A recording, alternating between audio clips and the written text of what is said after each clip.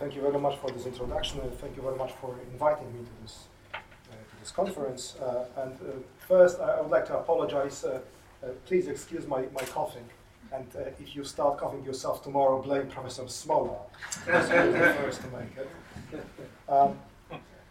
You have seen some film footage, some pictures of this least spectacular revolution of all times, which we had 25 years ago. And indeed, that will maybe an asset. And despite this lack of spectacularity, I still love it. Not only because it made me a free man, which I had not been before 1989. I couldn't leave the country if I wanted. But also, I like it as a historian. I like it, I love it, because it's so messy. It's been so circumstantial, so contingent. Messy indeed. It's very difficult to put it into a coherent, highly theorized narrative. But I will try nevertheless. You have heard the differing interpretations of 1989 in Poland mostly result from attempts to reinterpret today, to change legitimacy or to delegitimize some aspects of the present. But I would like to stay in my historian's head and think about the revolution it was of 1989 as a tool to understand the years before, not to shed light on the present of Poland or the present of Ukraine, but to understand a little bit more the communist regime. For me, what happened between the summer of 1988 and the summer of 1989, because it was a longer process, which ended sometime in the summer, was not the beginning of a new free-market democratic Poland, future member of the EU and NATO, which no one expected at the time, and it would be strongly historical to think in these terms. And in fact, no one thought in these terms. No one planned, no one expected, everyone was surprised. Even the victors were actually more surprised than the losers. But as a stage in the history of the People's Republic of Poland, the PRL, the final stage as we know it today, but nobody knew it at the time. So a stage is a part of a process, and I would like to have this processual perspective on this history. And we have a process between the summer of 1988 when the Communist Party leaders decided to negotiate. That means decided to make a radical turn in their policies, because for the past 7 years, beginning with the martial law in December 1981, they did the opposite. They kept arresting opposition leaders, and up to 1986, 1987, when a policeman could notice and could recognize a member of the opposition, he had a very simple answer what to do: arrest him. And in the late 1980s, with this first timid steps toward inventing a way outside of the trap which the party went in by the policies of the martial law, and then radical decisions to recognize the opposition as such. In Polish, the term opposition, I think, had at that time a different meaning than in this country, because in this country you have Her Majesty opposition. In Poland, opposition meant something illegal, which cannot be present in the public space. If it's present, it's just temporary before the police arrives. So the party leaders' decision in the summer of 1988 to start talking to this man was a radical choice. And that was a step in a longer process, which I will try to now offer you just to put some order into this messy story, this contingent, circumstantial story of the Polish Revolution. So what is my framework? What happened between the summer of 1988 and the summer of 1989 was the final decomposition. Well, we know today it was final. At that time, it was just decomposition of a feature of the communist regimes, wherever they were or they are, the monocentric system.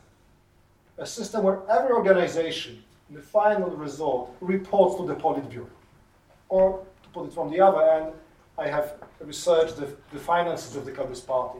The Communist Party was the only organization in Poland or in Czechoslovakia, Hungary, Soviet Union, which approved its own budget. Every other organization, be it a state-owned company, a youth association, or a trade union, had its budget approved by the party. So that was the only one, that was the center of the decision-making. And what happened between the moment when the party leaders decided to talk to the people like Geremek or Mazowiecki or some other deputies of the opposition. That means they recognize there is a place for them outside of prison. To this moment, Wałęsa was ostensibly a private person, citizen Wałęsa, ex-chairman of the ex-trade union, which had existed a long time ago, but a matter of the past. So this is, for me, the key feature of the process from the point of view of the history of Communist Poland and the Communist Party. How it decomposed as the center of the regime. Well, regime is much more than the political system. It's a social order. It's the set of institutions, practices, how things happen. How do you buy bread, where do you work, what you can watch on TV, what you can write and read in public. And here, I'm very glad to use a framework provided by Juan Linz, who revised an old totalitarian regime theory, and he reduced it just to 3 elements in a syndrome. Number one was monocentric system. He calls it monistic center of power. Second was coherent and exclusive ideology, kind of a gnosis, which offers salvation and explains everything, and motivates and guides. And the third component was a tendency, a desire, and capacity for mass political mobilization. And the combination of the 3 was something that distinguishes communist dictatorships from other dictatorships.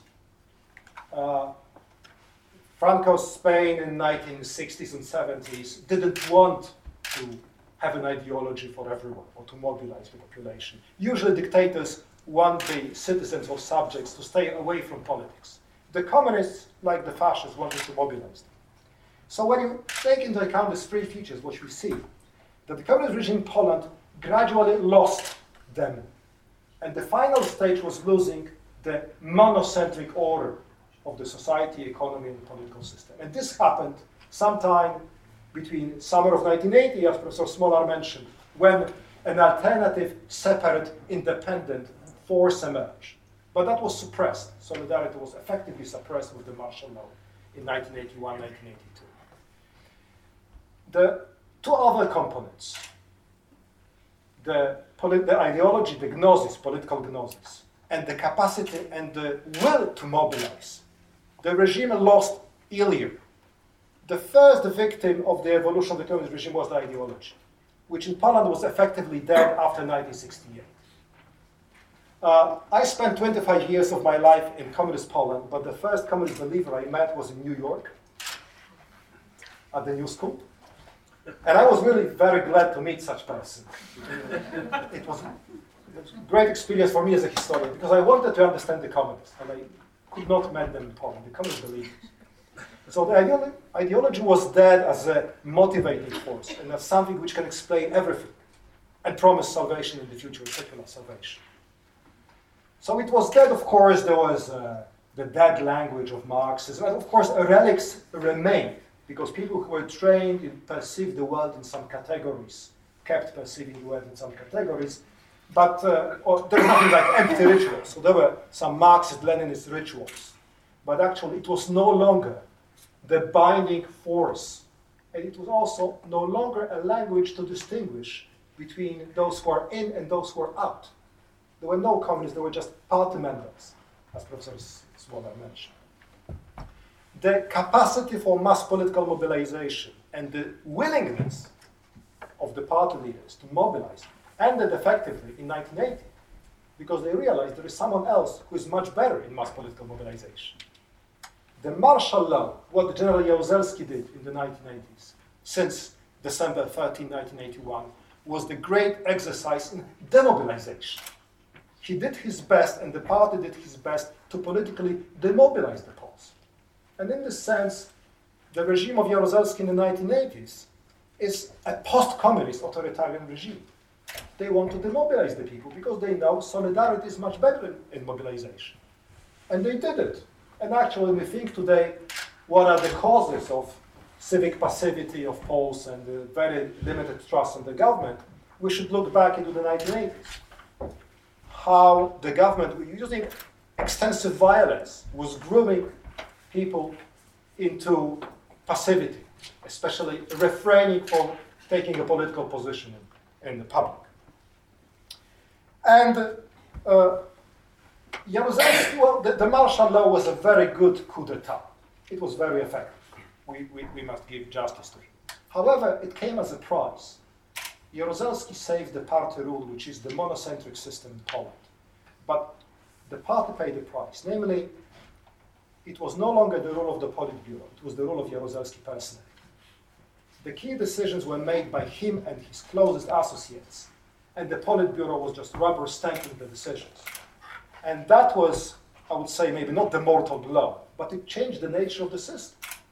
It was not the system which Lenin and especially Stalin built 80 years before. It was something different, which, of course, was useful when you have to make fast decisions, suppress, and so on, in extraordinary circumstances. But the fact that the Soviets wanted and approved a general as the head of the party, that was most unusual, first of all. He was not a party member. He had not made career as an apparatchik. He was a man from outside, and actually, initially, party apparatchiks didn't like him very much. He brought a number of generals into the state administration, to the party administration, and this way the role of the party maybe was not marginalized, but it was no longer the center. The body of General Jaruzelski was the center of this monocentric system, no longer the Politburo, which made possible the events of the 1988-89, because when Jaruzelski and his colleagues in the Politburo in late November and December 1988 reached the point that they may accept solidarity, legal again, which they had not thought possible just a few weeks before. When they started negotiations, they had a very clear plan not to accept solidarity again as a massive trade union, or to accept it in some distant, unspecified future. They were ready to open the process, make the opposition into responsibility for the state and for the economy, but not to accept it. And because of some contingency, a silly, overambitious thinking by a legal trade union leader, Comrade Miodowicz, who thought he's smart enough and he's a good trade union leader, and he will outdo Wałęsa in public.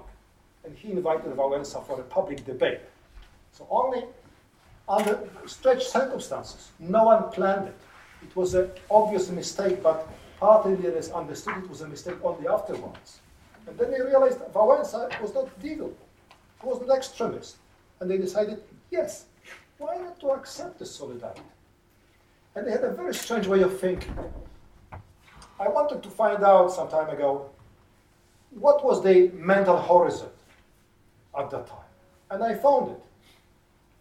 One of the Politburo members said at that time, yes, in 1956 we have accepted the Catholic Church, which in the early 1950s was to disappear or completely controlled by the party and the security. We accepted it was a pain in the ass, but at this moment it stabilizes the country. Maybe we can have solidarity, something. We can have the opposition, like the Roman Catholic Church in Poland, relatively autonomous but contained, and taking blame for the cost of economic reforms. That was the mental horizon. They made a decision, and that it was too late to revoke, and we have a whole series of decisions. But before they declared they accepted solidarity, they called the Central Committee plenary session. And at the Central Committee plenary session, Jaruzelski met with the vocal opposition by the old apparatchiks, who understood it probably much better than him, that they are approaching a disaster with this. And then Jaruzelski personally threatened with his resignation, and his close associate did the same. And only under pressure of Jaruzelski and a few friends of him did the Central Committee accept the decision. Otherwise, it was very unlikely. So, from the party point of view, Jaruzelski saved it during the martial law, but the center of power relocated into his body from the collective body in Politburo. And then the body of Jaruzelski guaranteed the party approval for this dramatic decision to reverse all the policy of the 1980s. Because the party policy since the martial law in 1981 was never against solidarity. So they made this dramatic turn, maybe not a U-turn, but a dramatic turn, and this greatly contributed to what we know was the final collapse. Because what was the result? That was the most dramatic decision, but there was many others, such as that Politburo members talk to oppositionists, who were non-persons just a few months before. These decisions, made by the party leaders, publicly announced and seen on TV, created confusion among still loyal party members, among the party apparatchiks, among the security officers. So what's the line? What is the future? If something we fought for, we risk our authority, our neighbors don't like us, maybe our children don't like us, for something which we are now going to abandon. So what's the future? So it started with confusion, followed by demobilization, and eventually demoralization. And at the end, a bank run to steal as many moral and material assets from the regime as possible in the summer of 1989.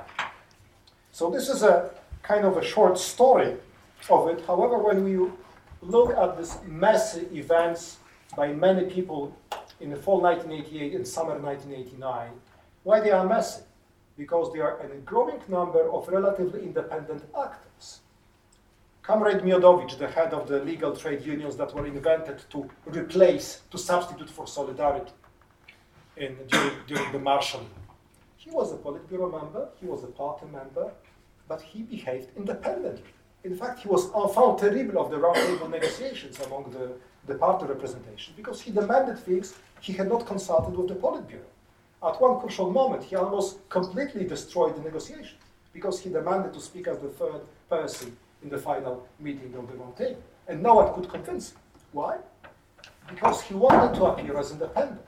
And in this sense, he was effective because the trade union he was leading at the time survived the party and is now bigger than Solidarity. So he was effective in saving the trade union and himself, but equally effective in destroying the monocentric system. Because if he can oppose the Politburo to some extent, but much greater than anyone could imagine in the past, why not the others? And we have plenty of reports in spring and especially summer of 1989 that bureaucrats, state administrators, economic administrators, trade union leaders, the satellite party, because Poland didn't have a monoparty system, it had a hegemonic system with two small satellite puppet parties united with the Communist Party, that they are increasingly assertive and they start behaving as if they were independent. Well, that was exactly what Jacek Kuron advised to the Poles in the 1970s. Behave as if you were free. Of course, all of them had been appointed with the approval of the Communist Party. But in the period of confusion, they started to behave, at least some of them, as if they had been not. And by this fact, they eroded the party rule to the point when party leaders could threaten opposition with a potential backlash of some hardliners. But they were no longer these hardliners capable of any organized action. And now, because I think I have just a few minutes to end, let me add an anecdote. I'm a little bit younger than other speakers today, and I didn't have a hindsight they had, but I think I'm a unique person in this room who, 1989, had the privilege of proudly standing on guard of socialism in a uniform of a Warsaw Pact army. I was drafted to the army at the end of 1988. So in June, during the elections, I happened to be in the Polish army, in Polish People's Army at the time. And I could watch this institution from within. And there are two moments which gave me a knowledge which Bronisław Geremek didn't. One was in February 1989 in a forgotten garrison town in northern Poland. Every week on Monday morning we had a hate hour, a meeting with our political officer. There was a battalion political officer, and at the beginning of my service it was a standard political indoctrination. But I remember this day when he came. He was a graduate of the Felix Dzierżyński Political Academy, can you imagine? And he came to the room, and there were 100 of us, a company of men, and he said, "Oh, you know, soldiers, maybe multi-party democracy is not a bad idea." What? Okay. he was a political officer, a graduate of the Felix Dzerzhinsky Academy. Could you imagine what Felix Dzerzhinsky could feel at that moment? And the second moment is 2 days before the June 4th elections, and I was in a different garrison, and I was assistant to the company commander. And we have, in Poland, the military vote in separate polling stations. There are polling stations within the barracks. So, of course, during the electoral campaign, some party candidates were coming, and we have proper posters encouraging everyone to vote for the party candidates. But 2 days before the elections, on the morning roll call, I was standing with a lieutenant who was the company commander in front of these 100 men, boys. Most of them didn't have elementary education, actually. It was not the elite troop, the Polish army. And at the end of the roll call, he said, you know, soldiers, in 2 days we are about to have elections, and this is an important moment, and Stola will tell you something about it. And he left. He didn't dismiss the roll call. And he gave me 5 seconds to invent what I can tell these guys. 100 of 19-year-old peasant sons from Eastern Poland were standing in front of me. And I had 5 seconds to invent what to tell them in 5 minutes in this crucial moment. And I don't remember what I told them. And I don't know how effective it was. But I know that the day after the elections, the first thing I did, I ran to the polling station and read the protocol and realized that Solidarity won all the seats it could win in this electoral committee. And I realized that most of the soldiers voted for Solidarity. But I didn't grasp the meaning. I was so happy until lunch. And only when eating the horrible military food you can imagine in the Communist Army, I realized what was the meaning. The meaning was the military option was no longer. Because the army voted, and the soldiers knew how they voted, and the officers knew how the soldiers voted. Geremek didn't know. By me, a 25-year-old soldier of the Polish People's Army, I realized that General Jaruzelski cannot use the army as he had used in 1981, because something happened. And all of these 19-year-old peasant sons in green uniforms knew it. I don't know if that was a consequence of my 5-minute speech, but I know that the decision of the lieutenant, a career officer of the Communist Army, who took a risk because he knew what I may be talking about in these 5 minutes, and he left, which was a message for me, do what you wish, I don't listen. Why he took a risk? For me, this is an example of this decomposition. If such thing could happen in the Communist Army, when a political officer considers the positives of the multi-party democracy, and a young lieutenant allows me to make an anti-party subversive activity in a garrison, this regime was about to die.